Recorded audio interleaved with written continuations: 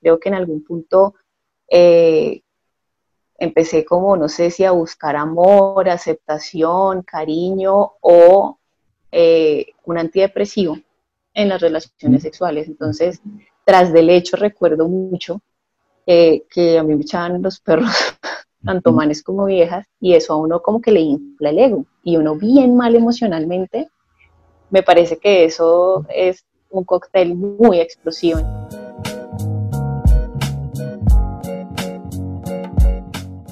Mariana, cuéntanos cómo llevaba tu vida íntima cuando estabas con la depresión de la cual nos has hablado. Bueno, esa parte es bastante curiosa porque, bueno, en mi caso personal, no sé si le pasa a todos los pacientes, eh, bastante desordenada. Ujú.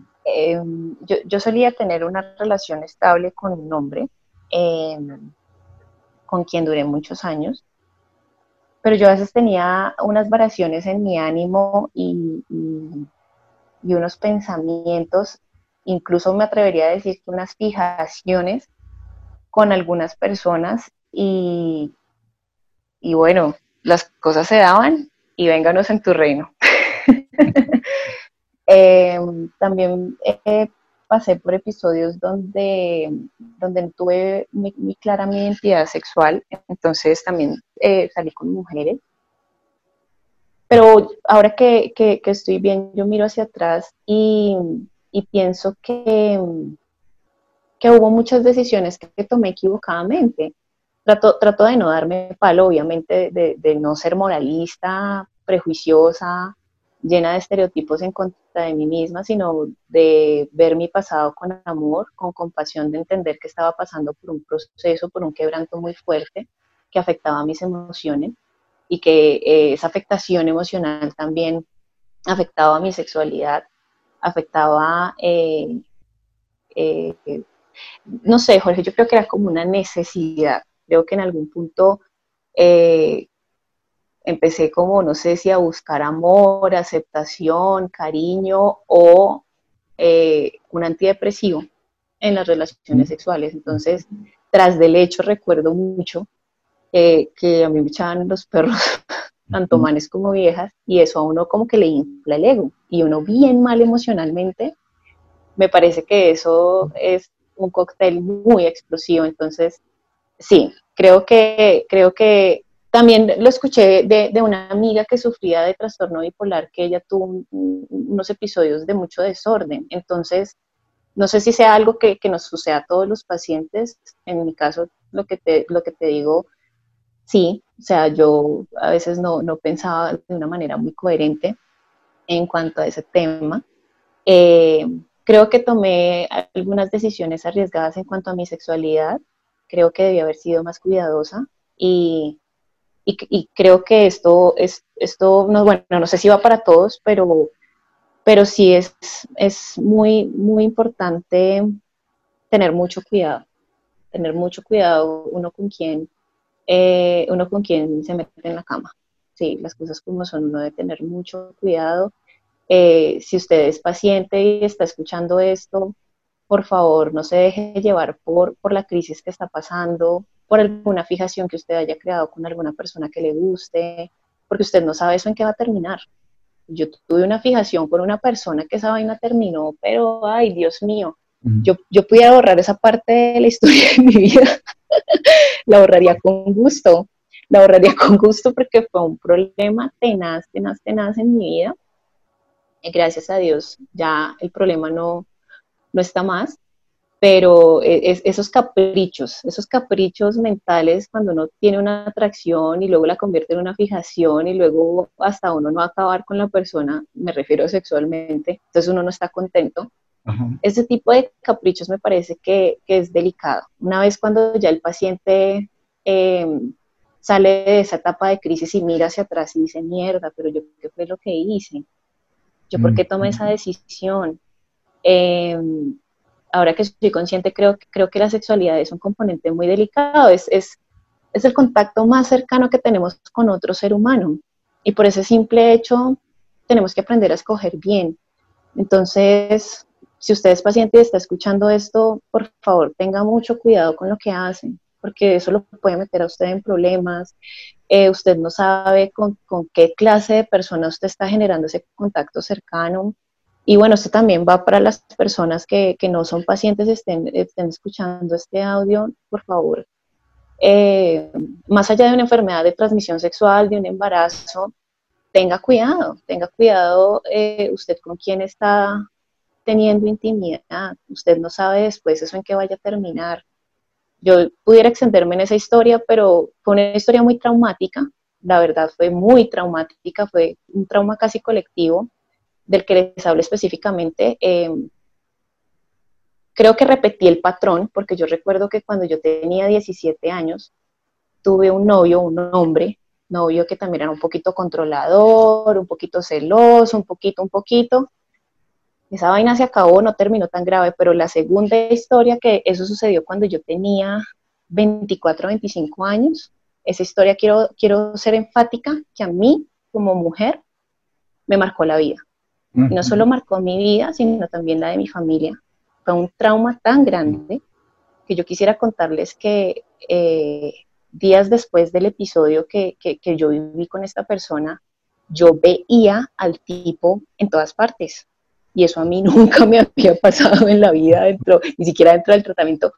Yo veía al tipo en todas partes, lo veía cerca de mi casa, si yo iba a un centro comercial lo veía, si yo, a donde yo fuera, yo podía irme a la China, si hubiera sido el caso necesario.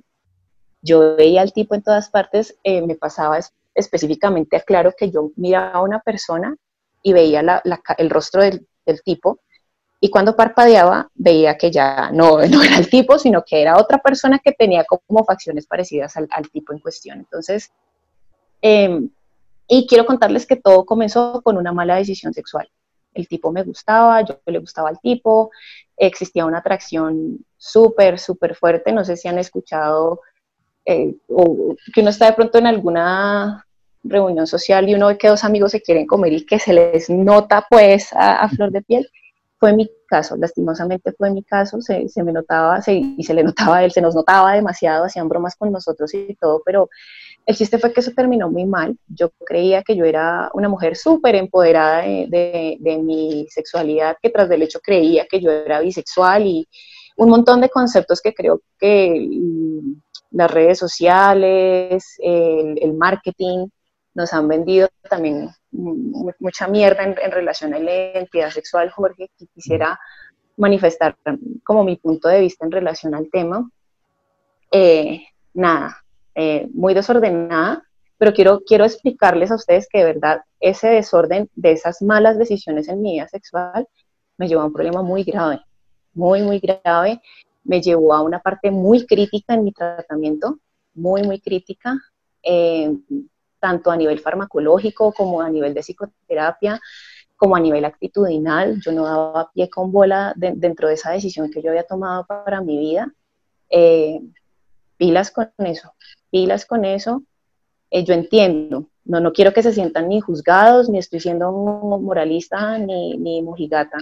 Yo entiendo que bajo un estado de depresión, de ansiedad o de éxtasis muy fuerte, una manía muy fuerte, uno puede tomar una decisión de acostarse con el que a uno se le dé la gana y uno se siente súper empoderado, súper, yo soy el dueño del mundo y me trago el mundo de un mordisco, pero quiero decirles que eh, haber tenido esa conducta, no sé cómo decirlo, hasta que no tuve una consecuencia grave, no paré, no, no, tuve que llegar hasta, de verdad, qué pena la expresión, yo de verdad tuve que comer mierda en esa situación y muy triste porque yo hice a mi familia comer mierda bajo esas condiciones, bajo esa situación con esta persona y no era necesario llegar hasta ese extremo. También quiero decirles que sí faltó de mi parte, sin darme palo, terminar una relación nociva en el tiempo correcto. Hubo muchos índices de alarma donde se notaba que la persona con la que yo estaba no, también tenía su problemita, que lo peor que le puede pasar a uno de paciente psiquiátrico, Jorge, y por favor escúchenme, es meterse con otro paciente psiquiátrico. Por favor, no lo hagan. Ustedes no van a reformar a esa otra persona, ni esa otra persona los va a reformar a ustedes. Si usted es consciente que usted tiene un problema de depresión, de bipolaridad, si usted es consciente que tiene un trastorno psiquiátrico y conoce a alguien que a usted le gusta que también tiene trastornos psiquiátricos, por favor, mire, yo como paciente se lo suplico, se lo ruego, yo que lo viví en carne propia, que fue un infierno para mí, para mi familia, por favor, no lo hagan.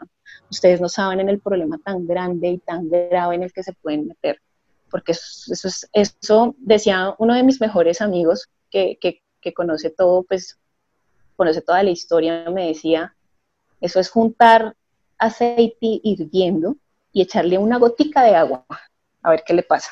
Échale una gotica de agua a ese aceite hirviendo, que eso va a explotar y lo va a lastimar a usted.